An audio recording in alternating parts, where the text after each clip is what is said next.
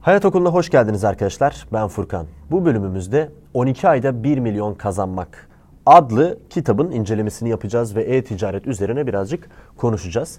Bu clickbait bir başlık değil arkadaşlar. Bu bir kitabın başlığı.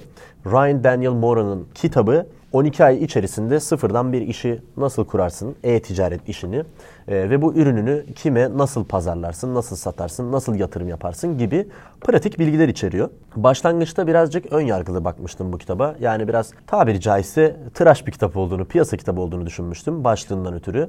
Muhtemelen siz de bu videoyu tıklarken öyle düşündünüz. Fakat gerçekten e-ticaret için güzel bilgiler veriyor. Peki ben bu videoda ne yapacağım? Bunun kapsamlı bir ticarete giriş videosu olmasını hedefliyorum. Çünkü kitap aynen o şekilde yeni başlayan birisine anlatıyor. Hem kitaptaki akışla beraber ilerleyeceğim hem kendi tecrübelerimi söyleyeceğim. Çünkü ben de e-ticaret yapan bir insanım ve ben de kendi zamanımda belli başlı cirolara ulaştım. Türkiye ve Amerika arasındaki kıyası da yapmamız için güzel perspektifler belki size sunabilirim. Yani kısacası siz internet üzerinden e-ticaret yapıyor olabilirsiniz. Bir mağazanız, dükkanınız olabilir. Yine onlara da faydalı olur. Ya da direkt hizmet satıyor bile olabilirsiniz. Yani sattığınız hizmet bir dişçilik bile olsa, doktorluk bile olsa aslında bu videodan bir şeyler çıkarabilirsiniz. Dolayısıyla faydalı bir video olacağını düşünüyorum. Yorumlarınızı da aşağıda bekliyorum. Öncelikle Ryan Daniel Moran bu kitapta şunu söylüyor. 3-4 tane üründen günde 25'er tane sattığınız zaman ve bu ürünlerden de ortalama 25, 30, 40 dolarlık ürünler olduğunu düşündüğümüz zaman bir yıl içerisinde bu parayı kazanabilirsiniz diyor. Yani bu şekilde basitleştiriyor. Hakikaten de baktığınızda sadece 3-4 tane ürünle bunları belli bir sayıda satarak milyon ciroya ulaşabiliyorsunuz. Tabii enflasyonla beraber milyon da artık pek bir şey ifade etmiyor. Yani bugün bir araba zaten yarım milyon oldu. Hatta iyi arabalar 1 milyondan daha pahalı.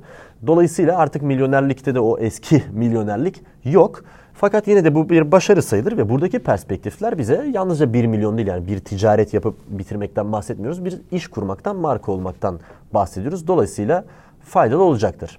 Videonun son kısmında ben genel olarak özetleyeceğim. Fakat benim kısa yorumum, evet, bu videoda paylaşacağım ve bu kitapta paylaşılan içerikler faydalı. Alın bence bu kitabı da, araştırın bu ismi de. Fakat ben bunun bir sene içerisinde çok gerçekleşeceğini düşünmüyorum. Yani kişinin birazcık daha tecrübeye ihtiyacı oluyor. Elinde böyle kaynaklar olsa dahi. Ben şahsen bunun en az 2-3 sene süreceğini düşünüyorum. Ki benim kendi tecrübem de o şekilde olmuştu. Yani o cirolara ulaşmak tabii öyle hemen kolay değil. Çünkü sıfırdan başlıyorsunuz ve hiç iş bilmiyorsunuz zaten. Hani ne sermayeniz var, ne bir beceriniz, yeteneğiniz var. Sadece bir işe giriyorsunuz. Dolayısıyla öyle atı alan Üsküdar'a geçmiyor kolay bir şekilde. Yorumum bu, fakat buradaki perspektifler cidden faydalı. Şimdi bölüm bölüm ilerleyelim. İlk bölümümüz aslında düşünce yapısı. Çünkü eğer bir işe taktikler, stratejiler seviyesinde yaklaşıyorsanız mantalite seviyesinde yaklaşan kişiden hep geri kalacaksınız. Çünkü sizin stratejiniz bir efor, uygulayacağınız taktikler çok küçük etkileri olan eforlar. Fakat ne yazık ki insanlar hep bu taktiklerde kayboluyorlar. Örneğin ilişkilere dair. Kızlar nasıl erkekleri sever? Ya bu taktik seviyesindeki bir saçmalık. Ya da kaç saat spor yapmalıyım?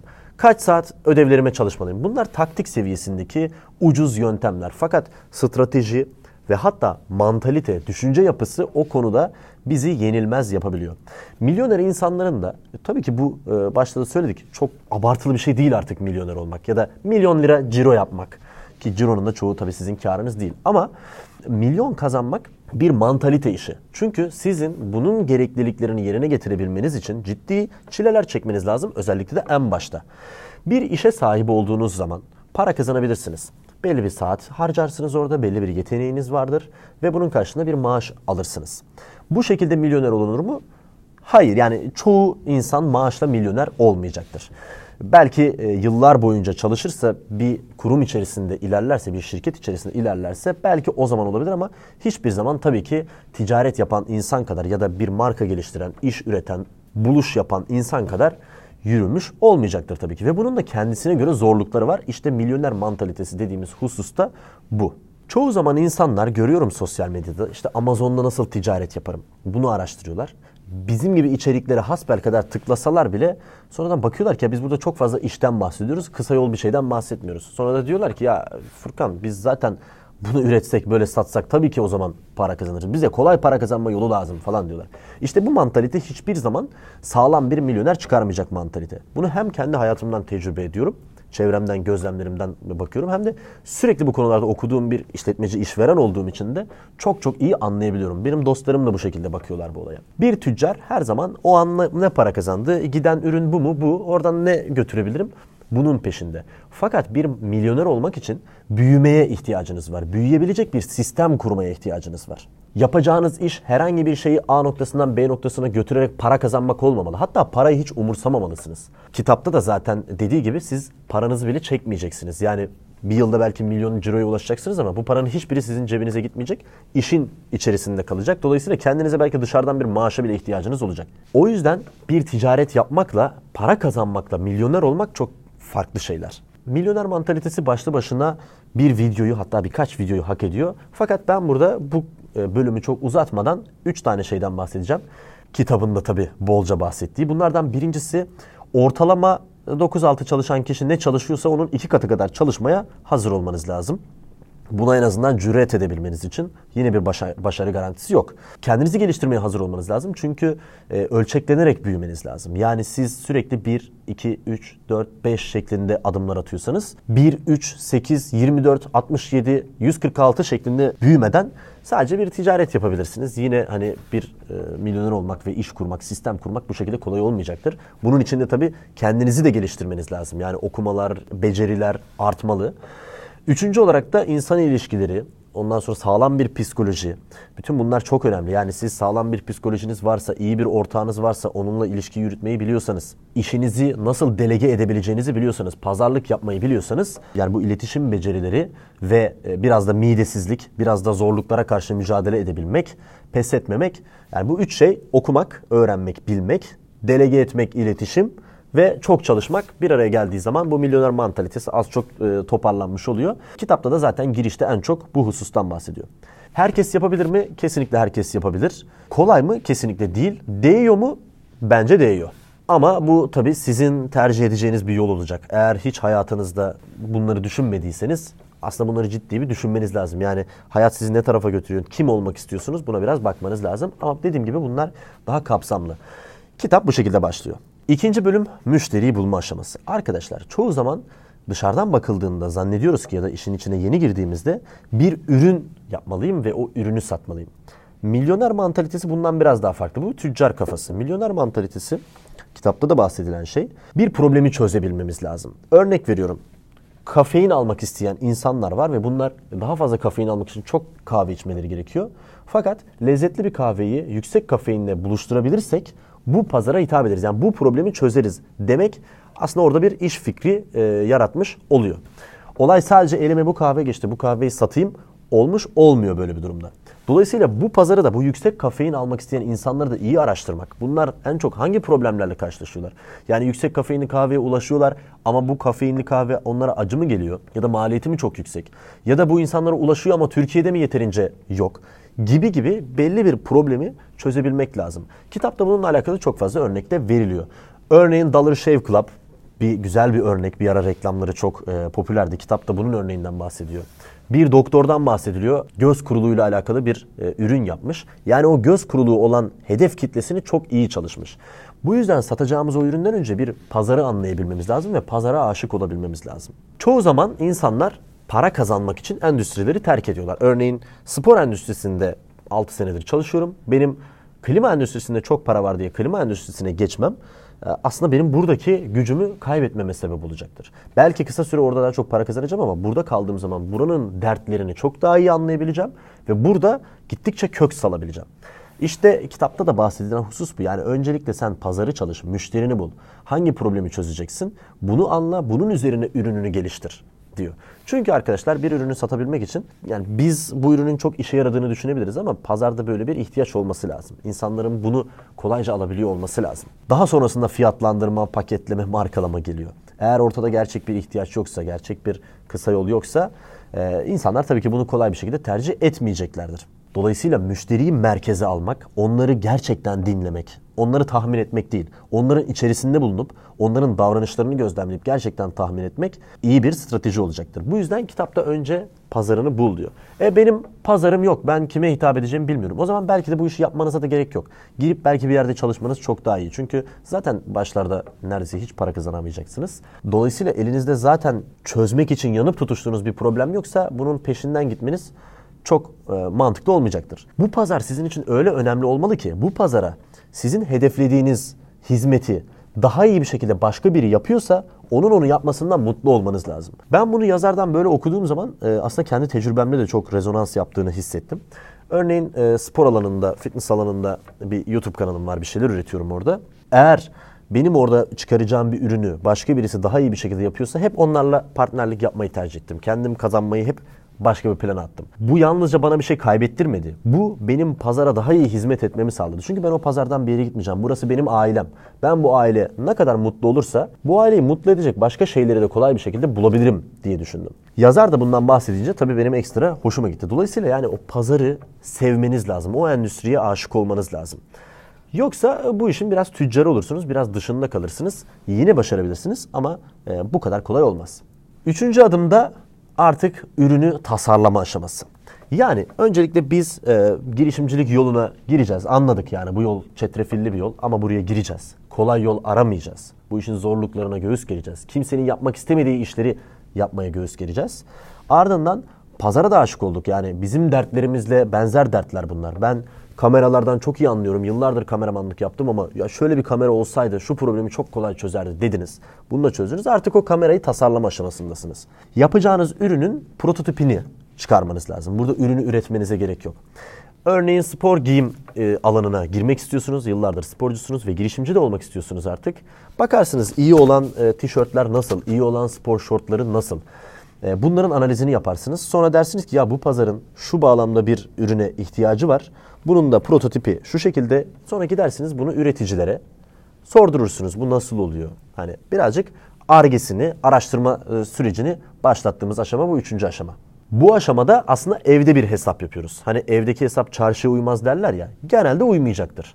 O yüzden evde yaptığınız bu hesabın çok mükemmel olmasına, sizin ürününüzün de piyasadaki en perfect ürün olmasına gerek olmadığını söylüyor yazar. Ben de buna katılıyorum. Zaten perfect bir ürün yapmanız da çok kolay değil. Çünkü o konuda tecrübesi olan bir insan muhtemelen sizden daha önde olacaktır. Yani çoğu zaman girişimciler şöyle derler. Yaptığınız ilk ürüne baktığınızda mideniz bulanmıyorsa, o ürün size çok iğrenç gelmiyorsa yeterince hızlı gitmiyorsunuz demektir diyorlar. Burada insanlar hemen o ürünün fiyatlandırmasıyla ilgili stres yaşıyorlar. Yani diyorlar ki ya benim ürettiğim ürün piyasadaki en ucuz ürün olsun. Çünkü diğerleri 5'e satıyorsa ben 4'e satayım ki yürüyeyim. Bunun yanlış bir şey olduğunu söylüyor yazar. Ben de bunun yanlış bir şey olduğunu düşünüyorum. Çünkü fiyatlandırma insanların alışverişinde de çok önemli bir husus değildir. İnsanlar önce dertlerinin çözülmesini isterler. O dert de kaç liraya mal olacaksa ona çözmek isterler. Ve zaten fiyatta yarışmak da genelde büyüklerin yapacağı bir iştir. Küçükler öyle çok kolay bir şekilde fiyatta yarışamazlar. Bir piyasada zaten bir tane en ucuz olabilir. O en ucuzla da yarışmak her zaman çok ciddi yürek gerektirir. Belki zarar etmeyi göze almayı gerektirir. Yeni bir girişimcinin böyle bir lüksü olmadığı için yeni girişimci genelde yeni bir ürün, kimsenin yapmaya tenezzül etmediği bir ürün yapmalıdır. Örnek veriyorum, spor alanında olduğum için spordan örnek vereyim. Çok büyük spor markaları için halter ayakkabısı yapmak, crossfit ürünü yapmak o kadar da karlı bir iş değil. Koşu ayakkabısı yapmak ya da günlük giyim ürünleri yapmak, klasik spor salonu ürünleri yapmak çok daha mantıklı. Çünkü ondan yüz binlerce satabilir, bundan belki 1000 tane satabilir. Dolayısıyla siz de iyi bir halterci olarak, o işe gönül vermiş birisi olarak, o işin dertleriyle zaten boğuşmuş birisi olarak siz gidip halter ayakkabısı üretirseniz muhtemelen büyüklerle rekabet etmemiş olacaksınız. Büyüklerin girmeye tenezzül etmediği bu küçük pazar aslında sizin için bir fırsata dönüşecek. Orada rahat rahat at koşturabileceksiniz. Bu ürün de zaten öyle milyonlarca üretilmediği için daha maliyetli bir şekilde çıkacaktır. Dolayısıyla sizin de çok ucuz olması gerekiyor gibi bir takıntınızın olmaması lazım. Çünkü bu ürünün zaten üretilebiliyor olması için pahalı olması gerekiyor.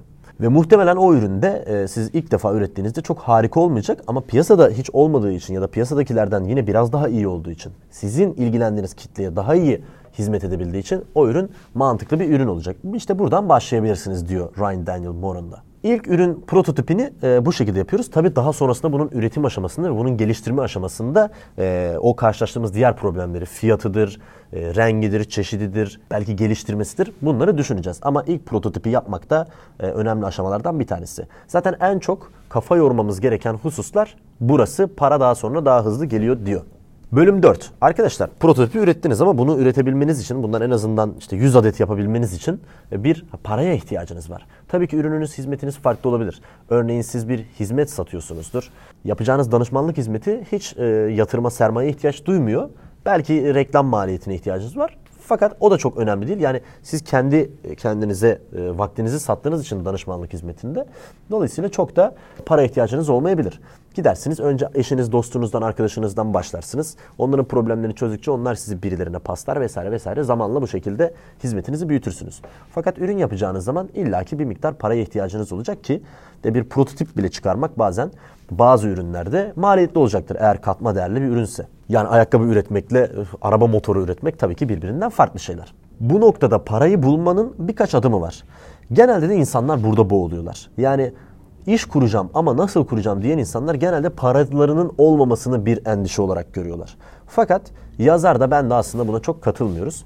Eğer gerçekten para gerekiyorsa, yani dediğim gibi jet motoru üretiyorsanız muhtemelen sizin iyi bir mühendis olmanız lazım ya da iyi bir mühendisle bir Ar-Ge yapıyor olmanız lazım ki sonra bunu gidip bir yatırımcıya satasınız. Yani ilk aşama aslında bir yatırımcı bulma aşaması.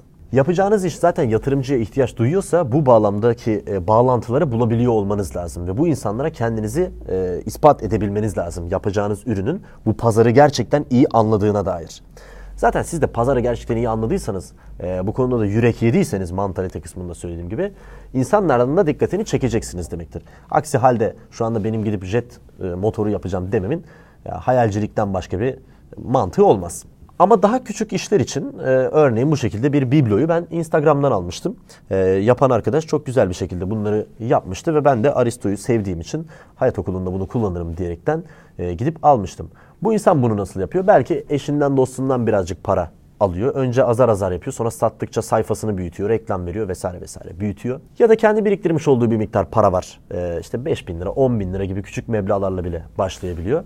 Ya da ara sıra eline geçmiş olan farklı ürünlerle onları ölçüp, biçip, yontup bir şekilde bir şeyleri bir araya getiriyor, satıyor ve sonra sermaye elde ediyor.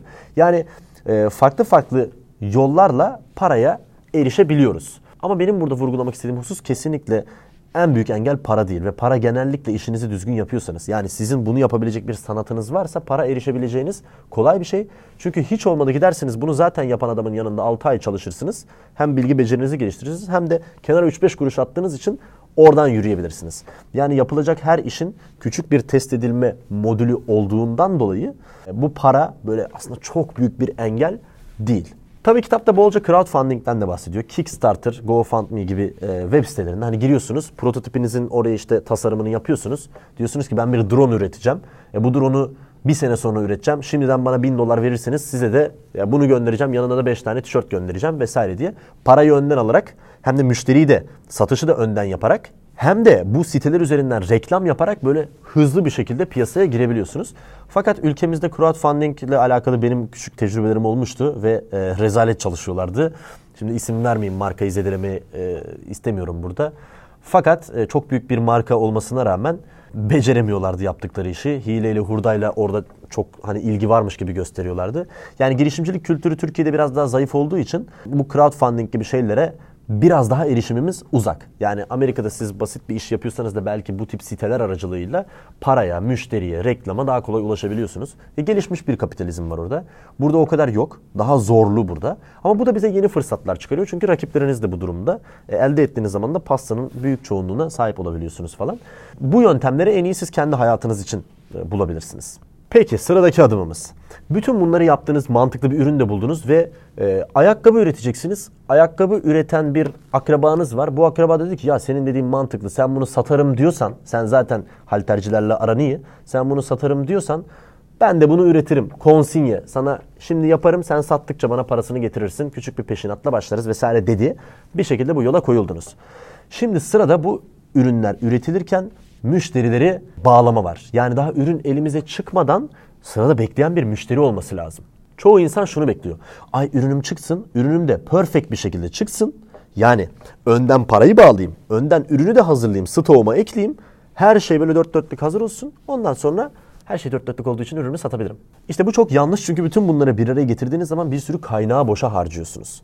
Örneğin Ağır Sağlam'da biz tişörtlerimizi satarken çoğu zaman bizim evi kullandık depo olarak. Yani evden çıkış yaptı.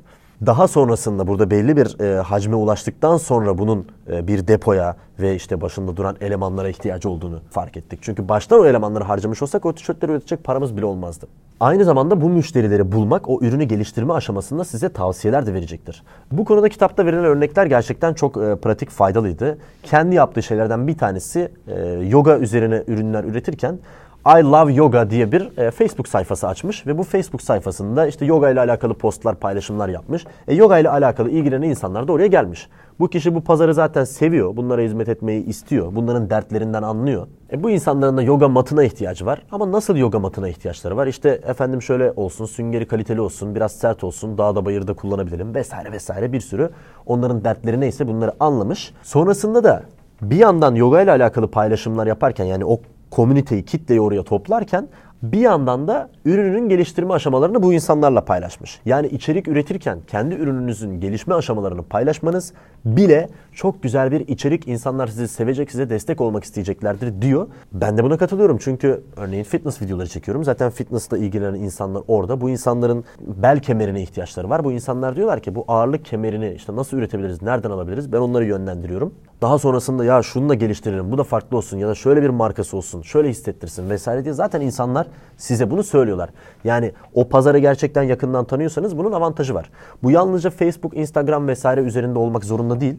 Tabii ki bugünün şartlarında bunlar çok önemli. Fakat fizikselde de hiç internet olmasa bile siz o işin belki yoga yapılan spor salonlarını tanıyorsunuzdur. Oralara gidip geliyorsunuzdur. Eskiden de pazarlama bu şekilde oluyordu. Yani o ürünler üretilene kadar sizin kitleyi bir yığmanız gerekiyor. Ve zaten buraya kadar siz doğru hamleleri yaptıysanız, ne yaptığınızı biliyorsanız, prototipiniz düzgünse, bunu bir şekilde insanlara inandırabildiyseniz zaten o kitleyi toplamanız da çok zor olmayacaktır. Çünkü o ürünü almak isteyen en azından belli bir insan olacaktır. Facebook sayfanızda 1000 kişi varsa bununla ilgilenen, bunlardan 10'una 20'sine satsanız bile bu önemlidir. Geri kalan insanlar zaten beğenseler bile ürünü ilk başta tabii güvenip almayacaklar. Daha sonrasında o ilk sattıklarınızın verdiği yorumlarla beraber diğerlerinin de bariyeri azalacaktır ve güveneceklerdir. Bu hususta e-posta pazarlaması var, sosyal medya pazarlaması var. Bunların tamamı belki Hayat Okulu'nda konuklarımızı da alarak farklı farklı konuşacağımız hususlar. Dolayısıyla ben burada çok uzatmak istemiyorum. Sıradaki aşama. Sıradaki aşamamız arkadaşlar ürünü çıkartıp satmak tabii ki. Ürünümüz çıktı, elimize geldi. Daha önceden zaten hazır bekleyen insanlar vardı. Belki onlara rezistansı kırmak için bir indirim yaptık, bir şey yaptık, bir güzellik yaptık. Onlara yolladık bu ürünü. Bu insanlar da baktılar, harbiden beğendiler. Ondan sonra sizin web sitenize, işte Amazon'dan satış yapıyorsanız Amazon sayfanıza, Hepsi Burada'dan satış yapıyorsanız Hepsi Burada sayfanıza onların yorum yapmalarını rica edeceksiniz. Bu noktada ben kendi tecrübemi söyleyeyim. E-ticaret yapan bazı arkadaşlarım web sitelerine yorum yapılmasını istemiyorlar. Yani diyorlar ki ya işte üründe bir kötü bir şey olur, onu orada anlatır, çok sıkıntı olur falan diye düşünüyorlar. Ve bu arkadaşların hepsi ürünlerini iyi bir şekilde geliştirmek için tabiri caizse yırtınıyorlar. Ben bunu çok mantıklı bulmuyorum. Eğer ürününüz arızalı bile olsa insanların bu ürün arızalı diye sizin web sitenize yorum yapmaları gerçekten faydalı bir şey. Eğer iftira atmıyorlarsa, iftira bile atıyor olsalar sizin onun altına yorum yaparak yani böyle bir şey gerçekleşmedi, işte sizin şöyle bir probleminiz oldu ve biz bu problemi şöyle çözdük ama siz yine de böyle yorum yapmışsınız. Sizin fikriniz takdir ediyorum vesaire dediğiniz zaman insanlar sizin nasıl ilgilendiğinizi gördüğü zaman bu bir pozitife dönüşebiliyor. Zaten ortada da bir hile hurda varsa o ürünü de toplatmanız lazım. Yani kimsenin tüketici haklarına zaten aykırı. Yani tüm dünyada artık böyle bir şey kalmadı. Genelde insanlar yaptıkları alışverişten sonra biraz bilinçli müşterilerse ya bunları yaşamıyorlar. O yüzden artık biraz daha hızlı dönen ekonomi olduğu için bu yorumlar, referral almaya çalışmalar yani o ürünü alan insana ya bu ürünü paylaşır mısın madem beğendin al sana da bir tane tişört hediye ediyorum vesaire dediğiniz zaman bunlar yürüyecektir. Bu şekilde ürününüzü çıkarıp günde belki 2 tane 3 tane satacaksınız. Ara sıra reklam basacaksınız Instagram'a daha çok satılacak. Bunun her gün bir ürünün 20-25 adet satıldığı o aşamaya geldiğiniz zaman artık süper. Yürümeye başladınız diye izah ediyor.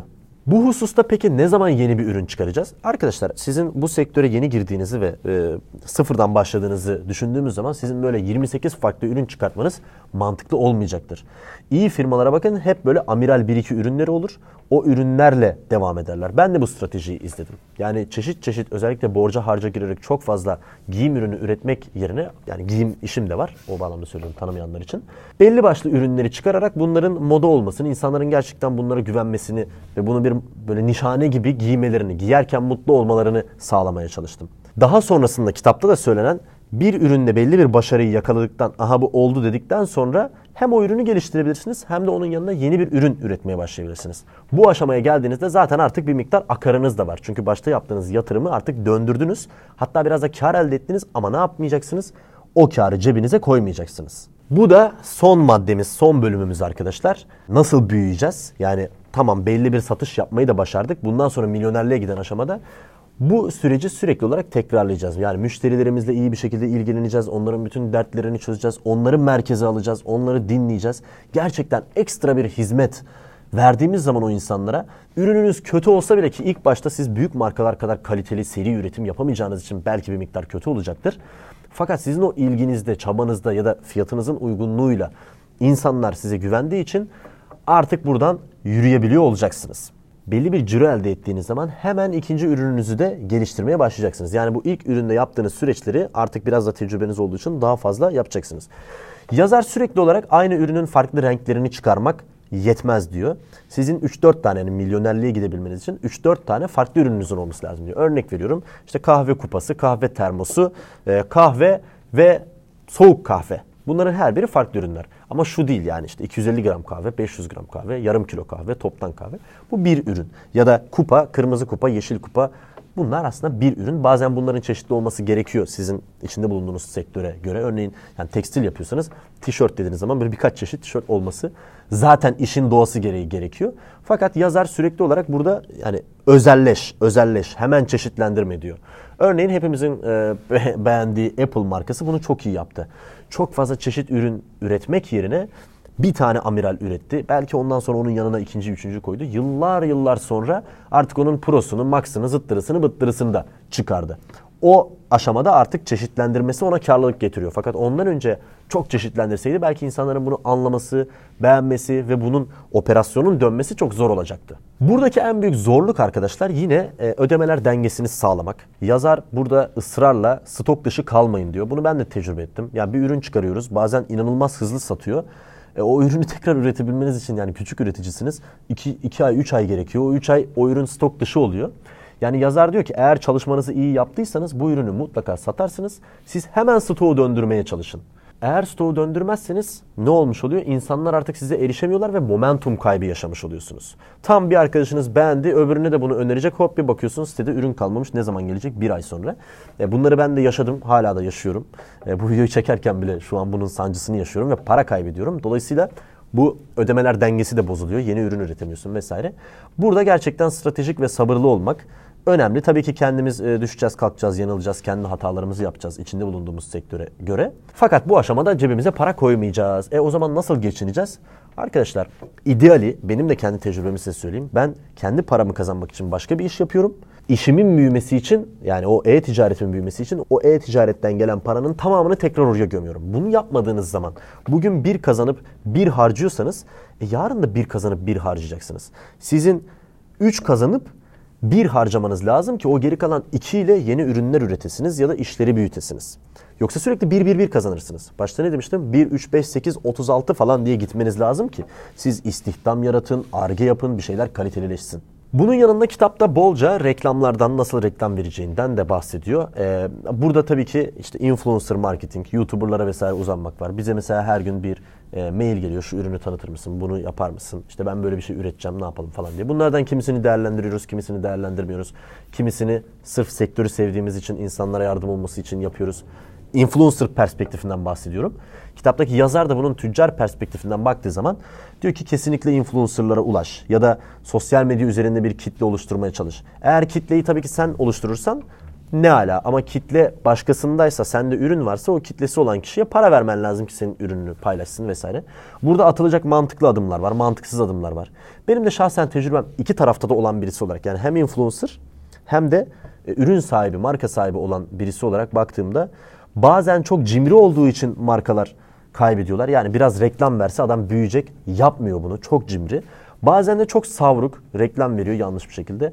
Ama ben yine de iki tarafta da olan birisi olarak şunu söylüyorum. Eğer envanterin varsa, eğer malını satabiliyorsan reklam hiçbir zaman kayıp değildir. Depoda malın varsa reklama harcadığın parayı o an kaybetsen bile bu bir şekilde geri dönecektir. Tabii ki ürününe güveniyorsan. O yüzden o konuda cimrilik yapmak çok mantıklı değil. Yani Coca-Cola üzerinden böyle espriler var. Hani neden hala Coca-Cola reklamı veriyorsunuz? Zaten herkes biliyor demişler. Onun CEO'su da tabii fıkra bu şekilde demiş ki her gün yeni bir çocuk doğuyor. Yani reklama yapılan yatırımın ben yanlış olduğunu hiç görmedim. Tabii ki bunun da mantıklı ve mantıksız yolları var. Bu videoyu çok uzatmayayım. Kitapta bununla alakalı detayları da ulaşabilirsiniz. Belki başka bir video yaparız. Çünkü bu iki tarafta da bulunan birisi olarak belki bir reklamcı konuk da alarak burada güzel perspektifler, pratik tavsiyeler size verebiliriz. Peki bütün bölümleri kabaca burada size anlattım. Yani sırf bu videodan bile ister tecrübeli ister yeni başlamış olun aklınıza bir şeyler gelmiş olması lazım. Ben de bu kitabı okuduğumda aslında oradaki her şeyi hemen hemen bilmeme rağmen yine bana bir motivasyon olduğu bir farklı fikir verdi. O bağlamda kitabı tavsiye ederim. Ve muhakkak arkadaşlar, ticaretle ilgilenen arkadaşlar aşağıda yorumlarda kendi fikirlerinizi söyleyin, paylaşalım, paslaşalım ki hem bize bir faydası olsun hem de buradaki bu bölümleri çok daha tabii geliştirmemiz gerekiyor. Örneğin müşteri hizmetleri dediğimiz husus bile çok önemli bir husus. Ve bu bağlamda da içerikler paylaşmak istiyorum. Çünkü bu konularda çok kitaplar okuyorum. Ancak yine de benim görüşüm, ya bu kitap faydalı olmasına rağmen bu süreç kesinlikle yetersiz. Yani bir defa süreç koyduğunuz zaman bir şeye, ya bir hedef olarak süreç koyabilirsiniz. Ya ben işte şu yaşımda milyoner olmak istiyorum. Şu kadar satış yapmak istiyorum. Bu matematiksel hedefleri koymanız gerektiğini zaten söylüyorum başka videolarımda da. Fakat bir senede milyon kazanacağım diye kasmak çok rasyonel bir şey değil. Muhtemelen yapamayacaksınız. Muhtemelen bu aşamalardan bazıları çok hızlı gerçekleşecek. Ben belki orada çok yoruldum ama senin için o hızlı gerçekleşecek. Çünkü sen falancayı tanıyorsun. Ya da işin rast gidecek, benim gitmeyecek. Fakat ben başka yerlerde rast gideceğim, senin gitmeyecek. Dolayısıyla böyle geleneksel bir kod, tarih koymamız zor. Her durum çok özel. Fakat yine de buradaki akış, buradaki mantık, buradaki stratejilerle bir kişi bir senede 1 milyon ciro yapabilir. Bugünlerde zaten artık hem enflasyondan dolayı 1 milyon artık çok kolay bir şey. Hem de artık insanlar kapitalizme daha açıldığı için harcamaya da daha açıklar. İnsanlara ulaşmak da daha kolay.